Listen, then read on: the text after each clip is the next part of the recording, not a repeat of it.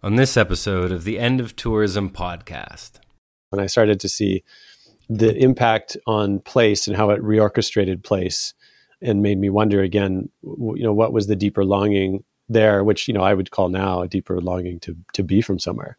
Again, that permeates so much of the desire to be elsewhere in a place where the sense of belonging has been fugitive for some time. Welcome to the End of Tourism, a podcast about wanderlust, exile, and radical hospitality. For some, tourism can entail learning, freedom, or financial survival.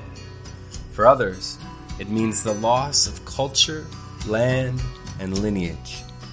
Our conversations explore the unauthorized histories and consequences of modern travel. They are dispatches from the resistance. Also, we recently launched our Patreon page. Podcasts are a lot of work, and they're a lot of work, especially when they're done by just a single person. So if you'd like to support the pod, support this work, and see more episodes and to help build this movement, you can head on over to patreon.com/theendofTourism. That's patreon.com/theendofTourism to help support. Thanks. On this episode, our guest is Ian MacKenzie, a filmmaker and writer who lives in the Salish Sea with his partner and young son. For over 13 years, Ian's been tracking the global emergence of new culture. From the desert of Burning Man to the heart of Occupy Wall Street, he has sought and amplified the voices of visionaries, artists, and activists who have been working toward planetary system change. Ian is best known for his films Sacred Economics, Lost Nation Road, Amplify Her, Dear Guardians, and Occupy Love. More recently, he founded the Mythic Masculine podcast and network, exploring in-depth conversations about emerging masculinities, as well as A Gathering of Stories, an online mythopoetic ceremony. Recently, Ian launched the School of Mythopoetics. I met Ian some years ago at the Orphan Wisdom School near Ottawa, Canada. Since then, we've become friends and co-conspirators in the deep work of apprenticing the culture, what is absent in it, and what might be done about it. Ian joins me to discuss the backpacker gap year and the lack of initiation for young men and women, the difference between a tourist and a traveler, the theater that the tourist industry creates for tourists, what it means to be a guest, creating ritual space, and finally, Joseph Campbell's hero's journey. Enjoy. Welcome to the End of Tourism podcast, Ian MacKenzie. Good to be here, brother. Well, it's a pleasure to see you after it seems like an incredibly long time. Do you think you'd be able to offer our listeners a little bit of an idea of where you find yourself today, what the world looks like for you, where you are? Indeed. I'm currently in my office here in Comox Valley, which is right in town, small town. And I currently look at probably the best donut shop in the whole region. I'm giving them a shout out. Well, they're called Bigfoot Donuts, which is a contrast, though, because where I live actually is out in the forest with my family, and not too far from here, but it feels real worlds away. And so it's actually nice to be able to traverse, the forest in the city, come in to do work like this, good internet connection, and then go out there where there's very little internet connection. It's a pretty soggy day after a couple of weeks of biting chill, certainly more so for this region than is normal. And a lot of it's in the melt now, and another atmospheric river, as they're called, is barreling through here over the next day. And there's flood warnings. And of course, there was some major flooding on the West Coast here about a month ago as well. So definitely we're in the midst of wild times, as you probably are in a different way there. Undoubtedly. Yeah. So we've known each other for some 7 years, maybe.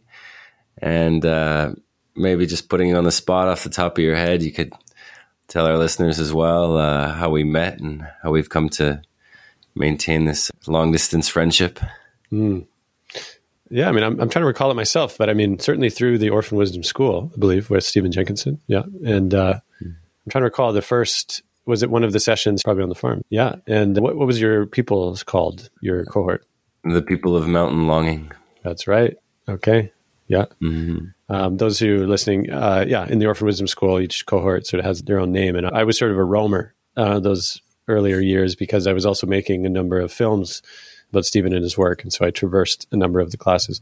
And people of mountain longing were a great bunch, so I'm told. And certainly if you are left standing like you, and we've continued to sort of roll into the big tent, which is the class that's, still willing to show up and ask for more, despite how difficult it is to live often what we learn and approach in the school. But I believe that was really where planted the seed of friendship. And then since, I'm fond memories of different locales, from deep in an Arcade Fire concert in Toronto to being out in the wilderness together, but apart, as part of a series of, I wouldn't say quest, but a wilderness fast of some kind in service to something. And so, I feel there's a certain bond that's forged that I appreciate, tending over distance and certainly creatively and conversations like this. Well, it's a great honor to be able to speak to you and to offer this conversation up for our listeners. So you're the host of the Mythic Masculine podcast, an excellent, incredible podcast for anyone who's listening right now. Please check it out, and you'll have links to that via the End of Tourism website and social media. And so, Ian, I wanted to ask you in regards to masculinity and travel, if you could offer us a little bit about your own personal experience and your travels. How have your travels influenced your sense of masculinity or your understanding of masculinity? I think it's interesting to reflect on this too within the context of tourism in particular, because I think maybe these are the two main hubs of the conversation. Tourism's consequence, masculinity, culture. And I think certainly there's a relationship between call it a rite of passage or initiation or lack thereof, which happens often through travel in more modern times when it's not culturally practiced. It can also be known as the gap year, where there is this break between, life as it has been for a youth and then this journey, this walkabout, and then some sort of reconstitution on the other side. And, for me, my relationship to travel and to that period was certainly inadvertent or not unconscious, like it is for many, but I was just drawn to travel, right? Like many are certainly around that time. Although I was somewhat of a late bloomer in terms of my family, that I'd never been on a plane until I think I was around 17 or 18. My family we didn't travel like that. We didn't really have money to afford things like flights. So it wasn't until I myself was working and I had saved up enough that actually my first trip was to Los Angeles, actually, first air flight to see a friend. And, that was star-studded in the wonder of it all. But then it was actually after that, again, after high school, even a little bit into my university, I kind of made that immediate step, which, I hear at the time a lot of cautionary tales, right? Of like, don't leave the momentum you have to like get a job or whatever it is. And then, of course, 2 years in, I was like, what am I doing? I have no idea. Just sort of wandering aimlessly through university. And I remember it was a poster for Australia. It was what do they call it? Like a co-op position or something, or no, work abroad, right? This sort of work trade sort of thing, temporary visa. And prior to that, I'd done some travel in a summer to Europe. I sort of did the backpacking trip around Europe for about a month with a former girlfriend. And that, we were sort of in our bubble but we're getting a taste of that, that initial exploring new horizons, new places. And then later on, about a year or so after, is when, I felt that call, really in the heartbreak of that relationship ending, to get as far away as possible as it could. And, I saw this sign for Australia and I thought, hey, that's pretty much as farthest away I could get from where I am in North America. And so I followed that. I saved up as much as I could. And then I, bought the ticket and headed there. And it was actually, I booked a stop in Fiji, or there was a stopover there on the way down. And I was able to spend a couple of weeks there prior to landing in Australia. And it was actually in Fiji that 9/11 happened. And I remember, really being on this small remote island, and the tourism host or the local said, hey, did you hear the news? I was like, what? I just come out of this grass hut, on this tiny little island. I was like, no, I didn't hear the news. And, 2 planes hit the Trade Center towers, and they'd pulled out a TV, CNN greenily showing, and there it was. And that was quite a bang, at a time that was already a sort of liminal for me in these between two worlds. And then I eventually landed in Australia and spent the next 8 months. It is this reality check of both pushing myself to a place where, I didn't know anybody, and I really wanted to be challenged in a lot of ways. And then also, that recognition of like, oh, wherever you go, there you are. And the same heartbreak that I'd fled followed with me. And but really became, I would call it some kind of initiatory ground, unawares.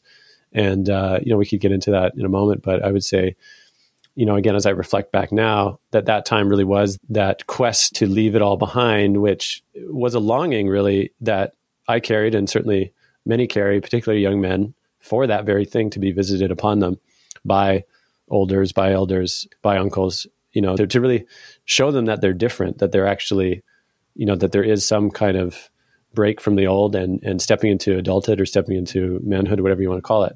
And of course, for many of us, including me, it never happened, and I was left to do it inadvertently on my own. Wow. It's fascinating to hear you speak about these things.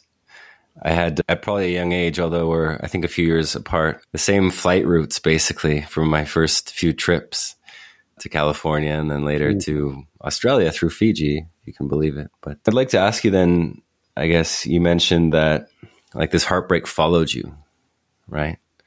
And that there was this sense of perhaps escapism from having to deal with that. And this is something that has become, or is becoming epidemic right now, is this desire to escape, especially in Anglo-North America, the desire to get on a plane and go anywhere because of, well, the consequences of the pandemic, right? What did you, in retrospect, find about this way of perhaps trying to, avoid the real pain at hand in the moment, and how might we, extrapolate that into what's happening today? Yeah, it's interesting too, right? Because I would say maybe for there in Australia, right? I mean, it's still like a Western culture, and so in some ways, and they speak English and with an accent, or of course, they would never say that. I have the accent. But there's a certain familiarity, right? So it wasn't really that far, quote, out of my comfort zone, at least culturally speaking.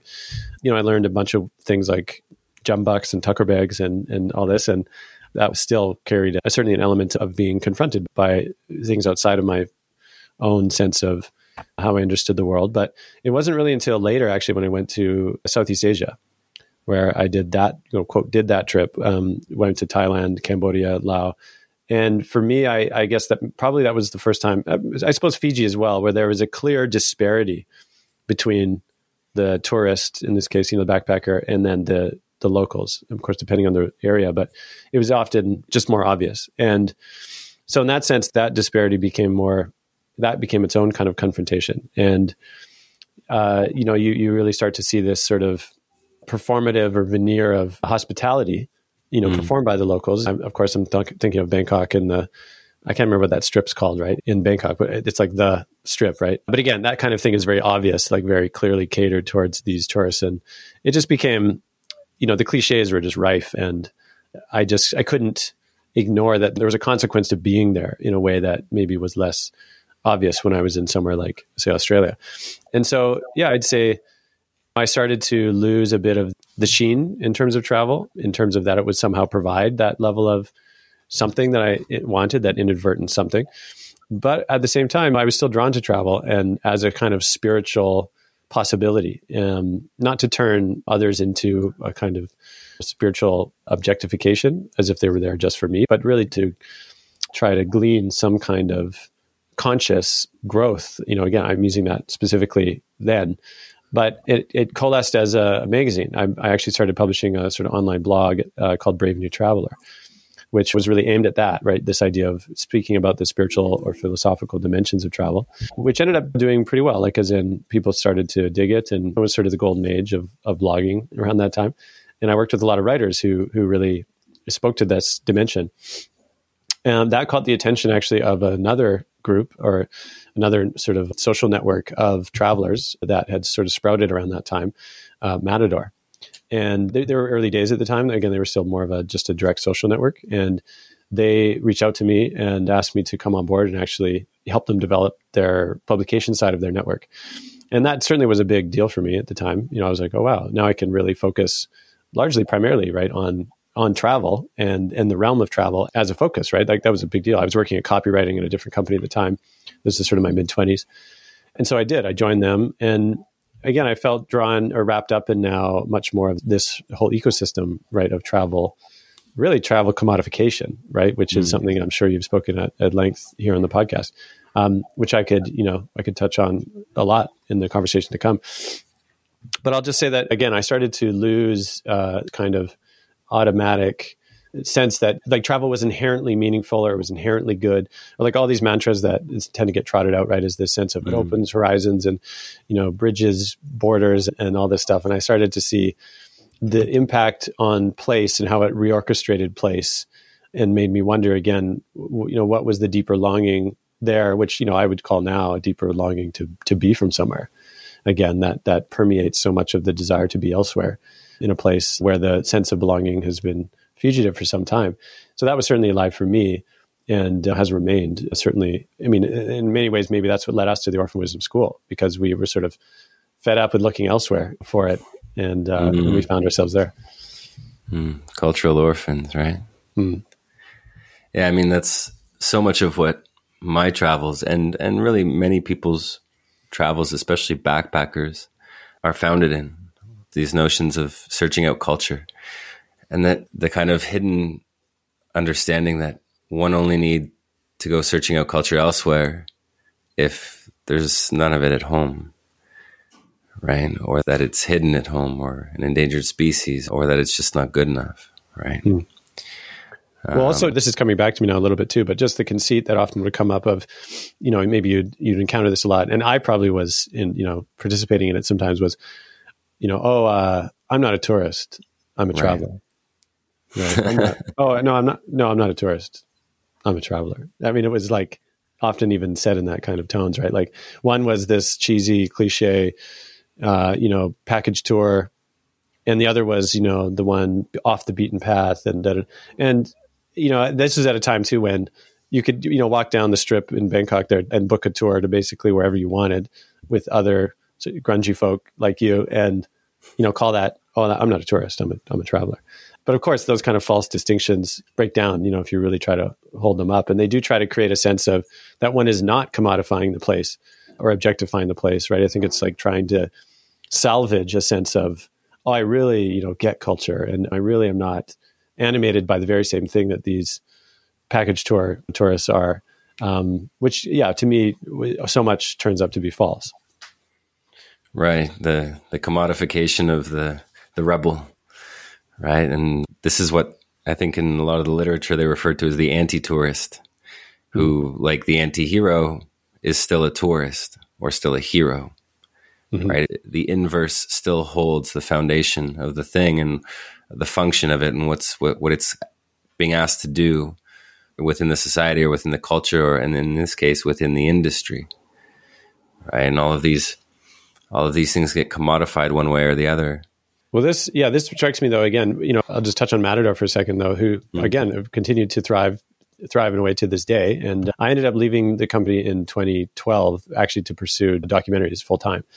My film that I was working on with the director of Elkhorn Ripper, Occupy Love, was just being released the following year. And so that was really, it was on good terms, but I was really wanting to pursue documentary in that way. And so I did, and I've tracked them a bit since. And I mean, I'll just say for me, what stands out is that initially at the time when I was entered into that industry, there was a sort of ethos of impartiality, right? With reviews and with articles like Lonely Planet and these kind of things. Like it was very clear to them that they were like impartial, right? Taking freebies or like any of this kind of stuff that would slant their impartial reviews or their recommendations was, at least it was already shifting then, but it was generally, there was a sense of it was dirty to take bribes. Like it was a little bit like that, right?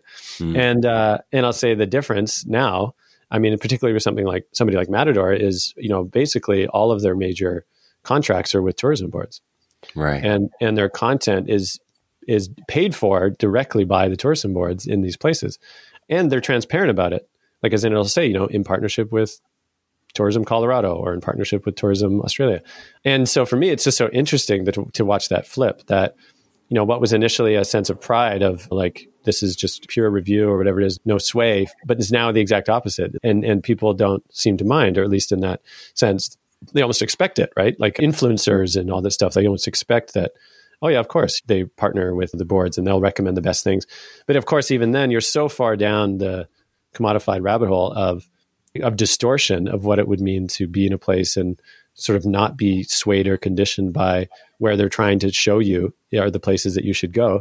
Because that's usually the conceit with the traveler, right? The traveler kind of goes where they're called and isn't seduced by these kinds of things. But of course, that's all there is now, it seems, is essentially these tracks of authorized things to do and places to go. And of course, you're not even away from your smartphone, really, unless you deliberately wrestle it away from yourself. I can't even imagine really going on those trips and having a smartphone with me where I could talk to all of my friends at any time, at any moment. You know what I mean? Like that kind of like, I would never really leave is what it would feel like, right? You would just sort of be somewhere else, but you would never have that break from the world that because they're just so accessible right there. So I just think that, the landscape is so different in some ways of even this idea of stepping away from the things to create some kind of, I don't even know if that's possible now, to have that, quote, even unconscious rite of passage anymore because of how commodified the landscape and how accessible your reality that you were and your networks were and are still available to you. Wow. Yeah, it's incredible. I mean, I think I stopped traveling, and I'll be honest, right? I'll be sincere. I'll say touring, right? I stopped touring in maybe 2013 or 14. And that was around the time when Wi-Fi just started popping up everywhere. And I don't have a memory of being able to do that. And I think most tourists today, it'd be difficult for them to remember a time where that wasn't the case. Mm-hmm. Right? So I wanted to ask you regarding this commodification, this commercialization of what we might otherwise call a kind of pseudo initiation or rite of passage that, young men and women that travel the world to do. How do you think through notions such as adventure, heroism, initiation, how do you think these things have been commodified by the travel industry? For example, adventure tourism is a huge aspect of the industry and becoming more and more common everywhere you go. Yeah, I mean, there's interesting themes to touch on, I think, for sure, because I think that there's something, like if I think about what is the function of commodification, right? And if I'll draw upon a little bit of another author, Charles Eisenstein, who's spoken at length about this idea of in Sacred Economics, right, which is a short that I did with him based on his book quite a while ago.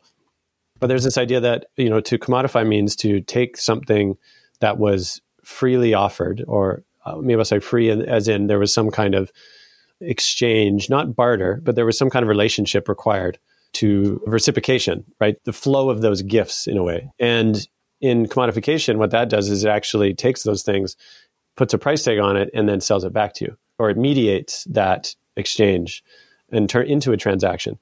And so the consequence is more than maybe as benign as it might sound, because essentially what it's doing is it takes away the labor, right? Like essentially the labor of relationship or the labor of work. And this is something, of course, Stephen Jenkinson has spoken to at length, of this idea that work is something you're least inclined to do, right? And so much of what I would consider to be the things that are actually, initiatory or involving a rite of passage, or the sort of hard labor of, finding a way in another place and actually building relationship in a meaningful way, not to tour it, just vanishes when it's just, hey, click here, buy the package.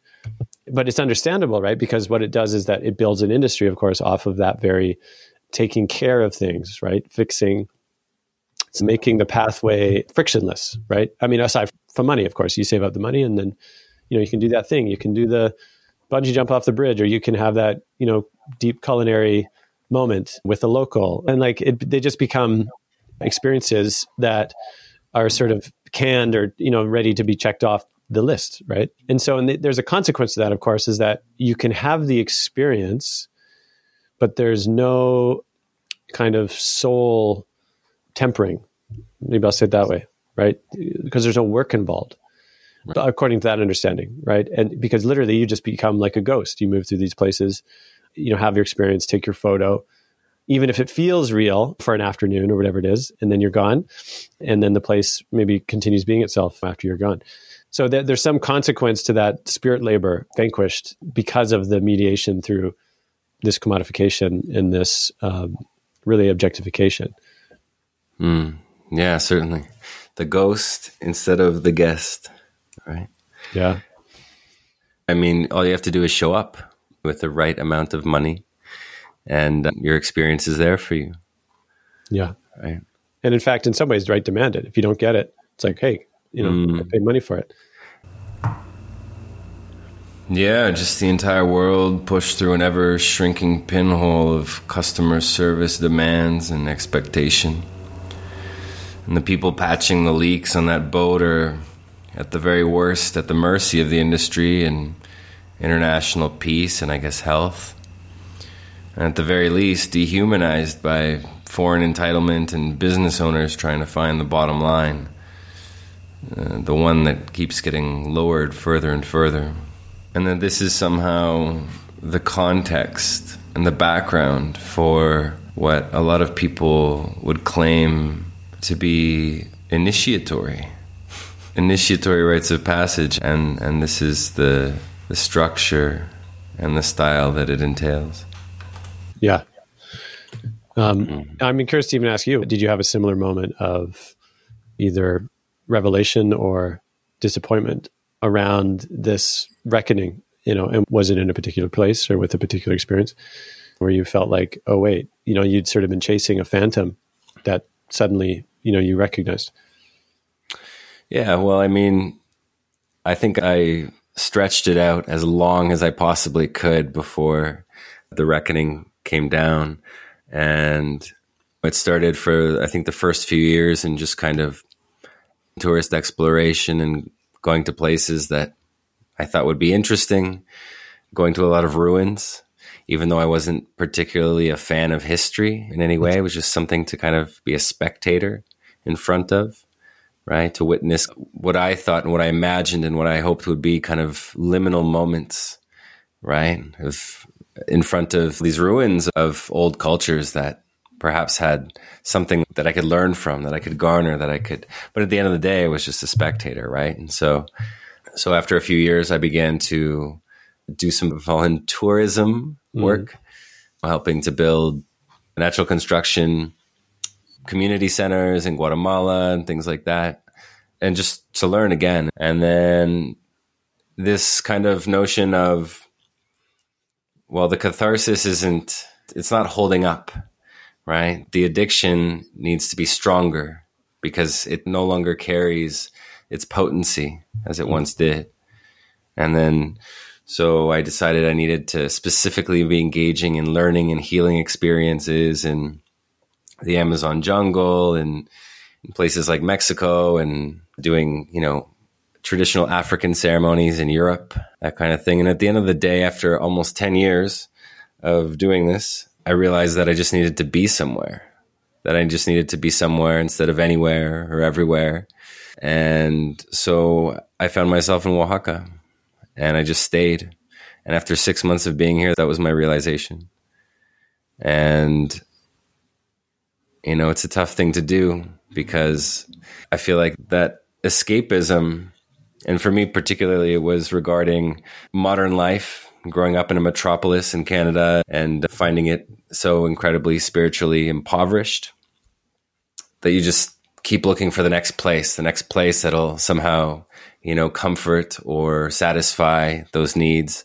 And, I think at the end of the day, you realize that the capacity or willingness to move and to keep moving is the thing that stops that from happening. Mm-hmm. The wanderlust is the subversion of the thing you're looking for, because the thing you're looking for can't be found. It has to be made, right? Mm-hmm. Which is home, which is culture, It has to be cultivated. So that's the tragic decade-long story of how I had to come to that in the way that I did. There's certainly a poetic return, in there. And I mean, it might have been maybe Robert Frost or Thoreau, something like, I have to travel around the world to recognize the dew on your front lawn is just as sparkly and beautiful, or to see it anew, something like that. So there is that sort of poetic, romantic recognition. But then I'm curious again, what is it then by not moving? Like, what is one confronted by? I mean, it sounds like you're saying this sort of spiritual poverty or cultural poverty.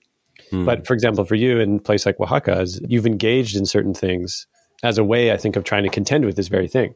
Like, what does it mean to be somewhere of which is not the place where you were born to, nor ancestrally recognized, right? But you're engaged in being there in a certain way as a way of, what is it, a redemption, spirit work, culture work? I mean, I believe so, but I'd be curious to hear you speak to that. Like, what does it mean to not move and to engage in this place where you are? Well, I think to not move means to be willing to apprentice the weather in a place and time, right? It means being willing to sit and bear the storm of the times, and to deepen your understanding of it and how you might serve its subversion, right? How you might participate in whatever redemptive work can be utilized in order to court better worlds. So I think for me, it was very clear that once I decided I was going to stay in Oaxaca, that I understood and I would understand myself principally as a guest in this place, no matter how long I stayed, no matter if I got my residency or citizenship or got married or had kids or was even recognized, by the community or anything like that, that I would always be a guest in this place. After years of contending with that, I realized that, the same thing would apply to me if I had never left Toronto, right? That my willingness and capacity to be at home in a place or a citizen of a place or time is dependent on my understanding of how I proceed as a guest in that place, and how that might inform an understanding of what it might mean to be a host. And this relationship between the two that bears generally what we would call hospitality if it wasn't specifically something that had been co-opted by industry. So I think that's what it comes down to is understanding yourself as a guest in a place and what that means and the consequences of that, and what the consequences of you being a guest or just being in another place is if your being there is temporary, right? Are you still a guest in a place if you can't proceed with a cognizant and reflexive understanding of your consequences in that place? So if you leave, you have no capacity to understand the fallout both of you being there in the first place and how it rippled out over time, those consequences. And then, of course, you're leaving. You can't gather up a consequence for what that did or does. I mean, you can try, but your absence precludes that. And so that's something that I had to contend with leaving Toronto and having family and friends get further and further away in some respect over the course of years. As you're speaking as well, it made me think of, you might have seen one of the documentaries that came out a couple years ago now. It was on the Fire Festival. Oh, yeah. Rockall. Do you remember that? Yeah. And I think I saw it might have been the Netflix one, but what was, tragic and fascinating was how the producers had put forth this grand idea of, having this big, festival in some remote island. But it was very clear that the place, through their own, heaping on all these promises of riches and big tourists and all the rest, the place really, contorted itself to meet this, impending bash, this impending festival that was going to happen. And those of you who've maybe seen the film or maybe read about it, of course, know that it sort of happened, but it was a total train wreck, and none of the infrastructure was there, and all these bands, people canceled, and all these generally very rich people who could afford to go were outraged and horrified. But one of the things that was really just deeply sorrowing was actually they interviewed a local woman who ran like a restaurant, right? The local restaurant. And they'd been serving these tourists while they were there for those couple of weeks when nothing happened. Either that or she'd, fronted the cost of the food or something like that, or the festival was going to pay them. There was some kind of debt to be paid there. And they never did, right? Of course, because the whole thing crashed and burned. And this woman was, weeping on camera saying that she's 10,000 or so in debt or something, American. And I don't know what that was in the local currency, but essentially really ruined for life, it felt like, because of the willingness to distort on behalf of these, the promise of these people coming.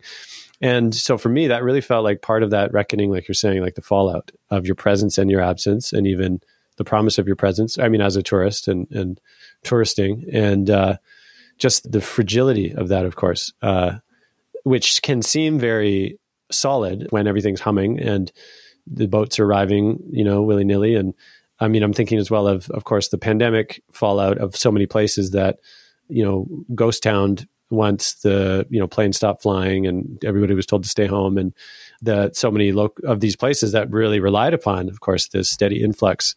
I remember reading some stories about how devastated these places were because, again, they relied upon the octane of tourism. And again, there's a certain tragedy in that of how fragile, again, that really is in a time when this kind of world travel, jet setting, slick international consumer commodification is floating on a sea of cheap oil, and in that sense is vulnerable certainly to disruption. And also any long-term viability, of course, seems suspect. And so, I guess I'm really hearing in your sense that in some ways the whole market of commodified tourism is meant to keep you away from understanding your consequence because it just wants your money.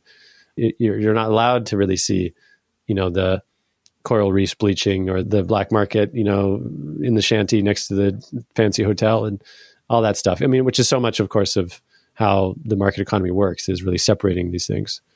Yeah. Yeah. Well, now even these things are becoming tourist attractions, right? There's a kind of little known category of tourism recently coined in the last, it's in the last 10 years, but called extinction tourism. Right. And sometimes you see things like this where social media influencers sneak into Chernobyl, right, to get photos there. And people are going to places like old mines, for example.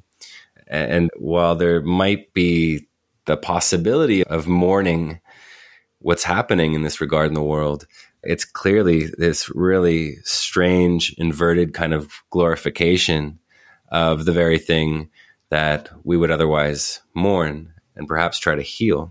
I wanted to come back to masculinity for a moment.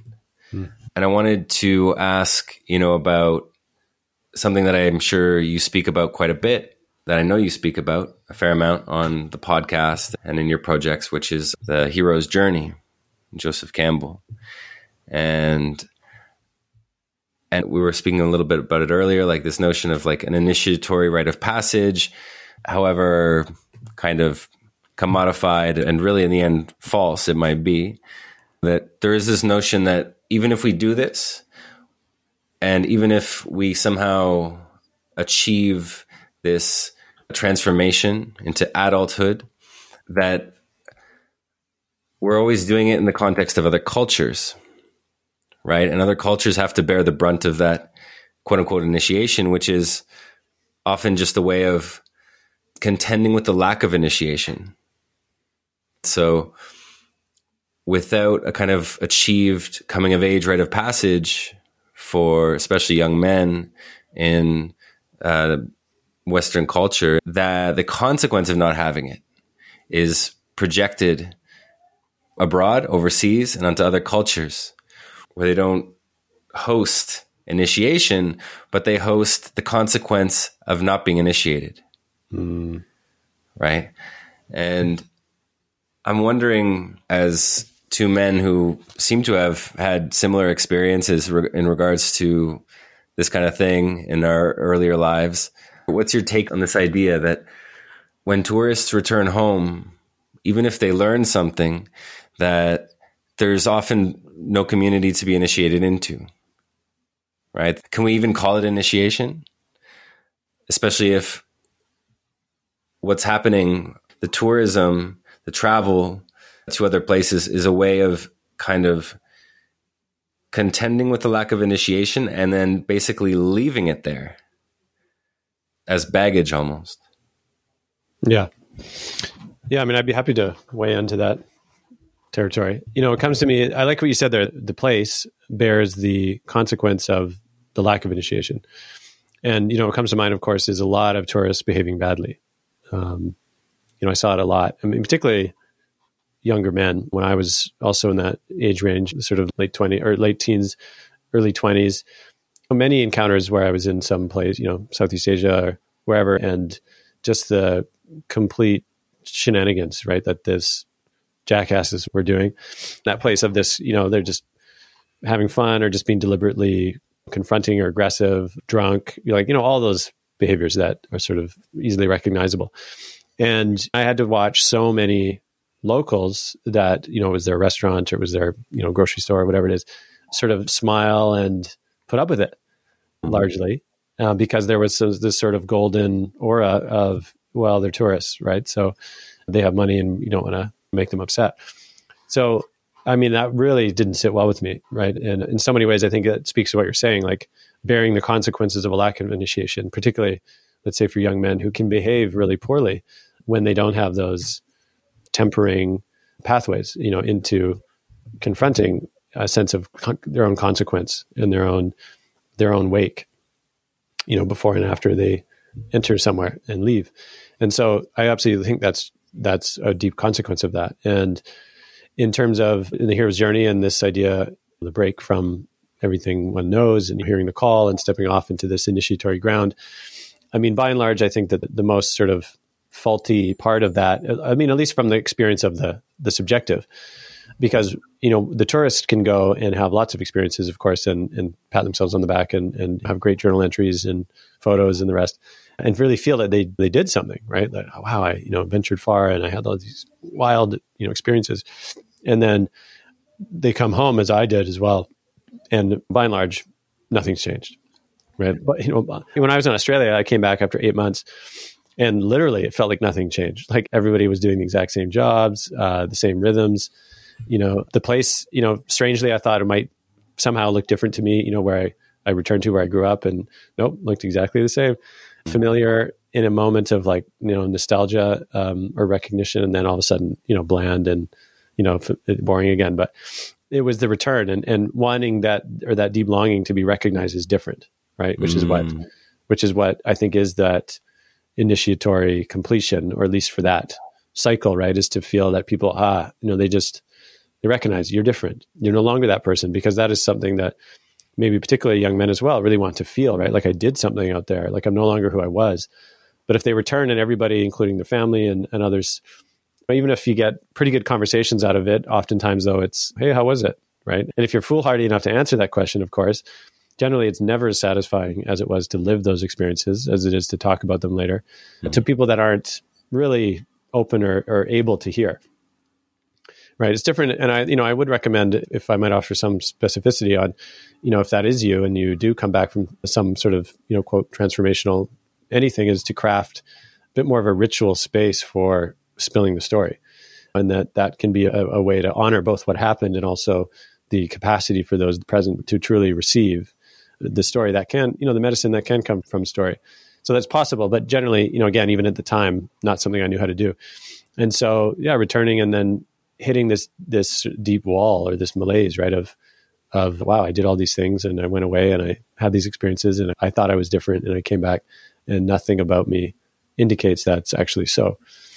And so it's a tough one. Yeah, because without that, can one call it initiation? Can one call it a rite of passage? I mean, one can have great experiences, right? And challenging experiences that do a kind of soul tempering, certainly, but it is the return that really is the cultural labor, right? That needs to be rewoven. But it also would be the launch pad in a way for those very things, if we're really talking about unachieved culture. Wow. Yeah, but the return is hinged on one leaving in the first place, right? I mean, the hero's journey is typically undertaken in service to the community, not the individual. I mean, well, coming of age rites of passage utilize the individual by often bringing them into contact with their mortality in liminal realms or wild worlds. The goal is to immolate or kill the individual which traditionally would have been referred to as the child or the childhood of the initiate. So tourism, on the other hand, I think feeds the individual. I mean, how many people buy plane tickets to places they don't want to go to, right? How much of tourist travels are undertaken in service to their communities back home? I mean, that alone sounds ridiculous unless you're a missionary or unless everyone considers you to be a piece of shit. But then what good are you doing somewhere else? I think we need to contend with the fact that any kind of touristic travel in our time undermines community, both at home and in the places people travel to. The founding myths of the West, according to me at least, are escape and exile masquerading as freedom. And the hero's journey becomes a way of mapping the masquerade, of using it as a pretext for a lack of community and a lack of initiation. I mean, I think all we have to do is ask, if we lived in an achieved culture with people who properly understood the consequence of your leaving, the consequence of your absence, and yet still with the capacity to cook you over the coals of inherited and tested initiatory rites, would we still be so quick to leave? Would the community still be so willing to let us leave? Maybe the hero's journey only exists if there was already a coherent, rooted community to leave in the first place. And what if there wasn't a need to leave? What then would become of the myth of the hero's journey? Another way of saying it would be, what does our willingness to believe in the hero's journey do to us in our time and place, in this time and place? What is its function? What are its consequences? I'd like to ask you one more question. Sure.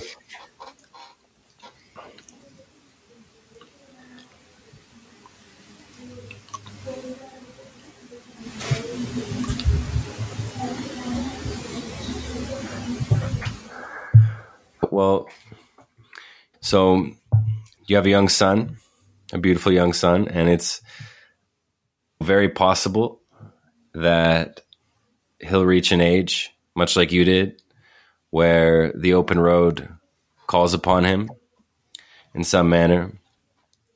And, how do you think you would proceed knowing that some of your travels perhaps contributed to a sense of escapism that's epidemic now in the culture and unbelievably consequential? It's interesting as I wonder that question as well. I mean, one thing comes to mind is, by the time he's, let's say 18, 19, will there be cheap air travel, right? That's, the first thing that comes to me. I mean, the futurists or the technocratic utopists would certainly say that to be so, but I'm not so sure, depending on if you look at certain variables. But the other thing is that if it is the case, if it is, quote, relatively inexpensive to fly, and that possibility is there, I also wonder, as you walk around the supermarket and you see, strawberries in winter, as I do in the grocery stores where I am, it's very hard to not just say, oh, great, strawberries, right? And not really wonder about the consequence of having fresh strawberries from likely Mexico or somewhere, this time of year in the grocery store, and that the cost does not reflect that at all, right? The cost is X number amount. So it's hard to be able to sort of put on, let's say for him too, a kind of heroic, and I'll use that purposely, heroic capacity to not participate in a kind of easily accessible, quotation, escapist or commodified industry, because of course there is some deep longing for that new horizons, for novel experiences to be challenged. All those things there are completely natural and necessary, especially for men. And so, the only thing I can think to do is perhaps equip him as best I can with the degree of his consequence. Right. And that's the theme that's come up here a number of times, because I guess that's the thing that is possible to do. And hopefully so when he's the right age, which is just around when puberty kicks in. And hopefully there's some good men around me. And if I've lived my life in a certain way, that I've built those bonds of solidarity and trust, that they would be the ones to come for him appropriately and guide him out in the woods somewhere, hopefully with other young ones too, to be introduced bracingly in some ways to the bigger story. Right. And in that sense, it's sort of meant to be a kind of necessary trauma of the ego, of the idea of one's own centrality in the universe, that they are the universe. And without that being interrupted, again, it's very difficult to persuade anyone otherwise, myself included. And so to me, that seems to be the only thing, or at least the direct thing that I might be able to do that would support his own sense of consequence in the world as he moves through these places, and not pretend that isn't the case. And the other might be to properly craft a place for him to be witnessed and to be blessed as he heads out, and to properly be gathered in upon his return, and to be conferred upon him that he is different, that to give him that sense of that something did happen and likely would, should that be the case. And that is a kind of soul food, soul hunger that I think men, especially young men, deeply need to feel a sense of consequence and meaning is probably not quite the right word, but a real sense of participating in life in a deep way. And without that, of course, there's any number of distractions and numbing agents and spiritual just destitution that, of course, again, is so much of the story, particularly for young men as well, of, all the way to suicide and the rest are mass shootings, just to try to feel a sense of that I matter. And so to do those things that properly so a culture does would be, where I would cast my lot. Beautiful. Thank you so much for that, Ian. Would you do us the honor of telling our listeners where they can find out more about your work and the Mythic Masculine podcast? Absolutely. All the episodes are available on, any of your favorite podcast platforms. Search for the Mythic Masculine, as well as, of course, the mythicmasculine.com, as well as you feel called to offer up a gathering of stories.com, which is, of course, the sort of sister project of bringing together storytellers, artists, activists, poets, to really inquire, usually in a live format, of a sort of mythopoetic inquiry into the times, big themes, things like masculinity, femininity, the pandemic, and more to come. Maybe last thing, if I may, is, of course, my work as a filmmaker, which I've been doing for a number of years. All of that is available, ianmac.com, ianmac.com. Perfect. I'll make sure that all of those links are available on the endoftourism.com website.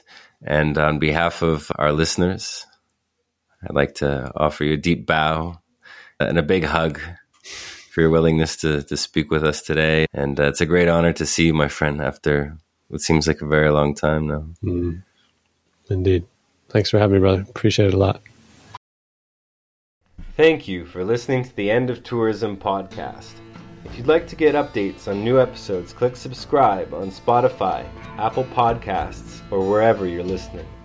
You can now support our work, ensuring it continues and joining the conversation via our Patreon account at patreon.com/theendofTourism. That's patreon.com/theendofTourism. You can also follow us on social media under the handle The End of Tourism. Until then, farewell, friends.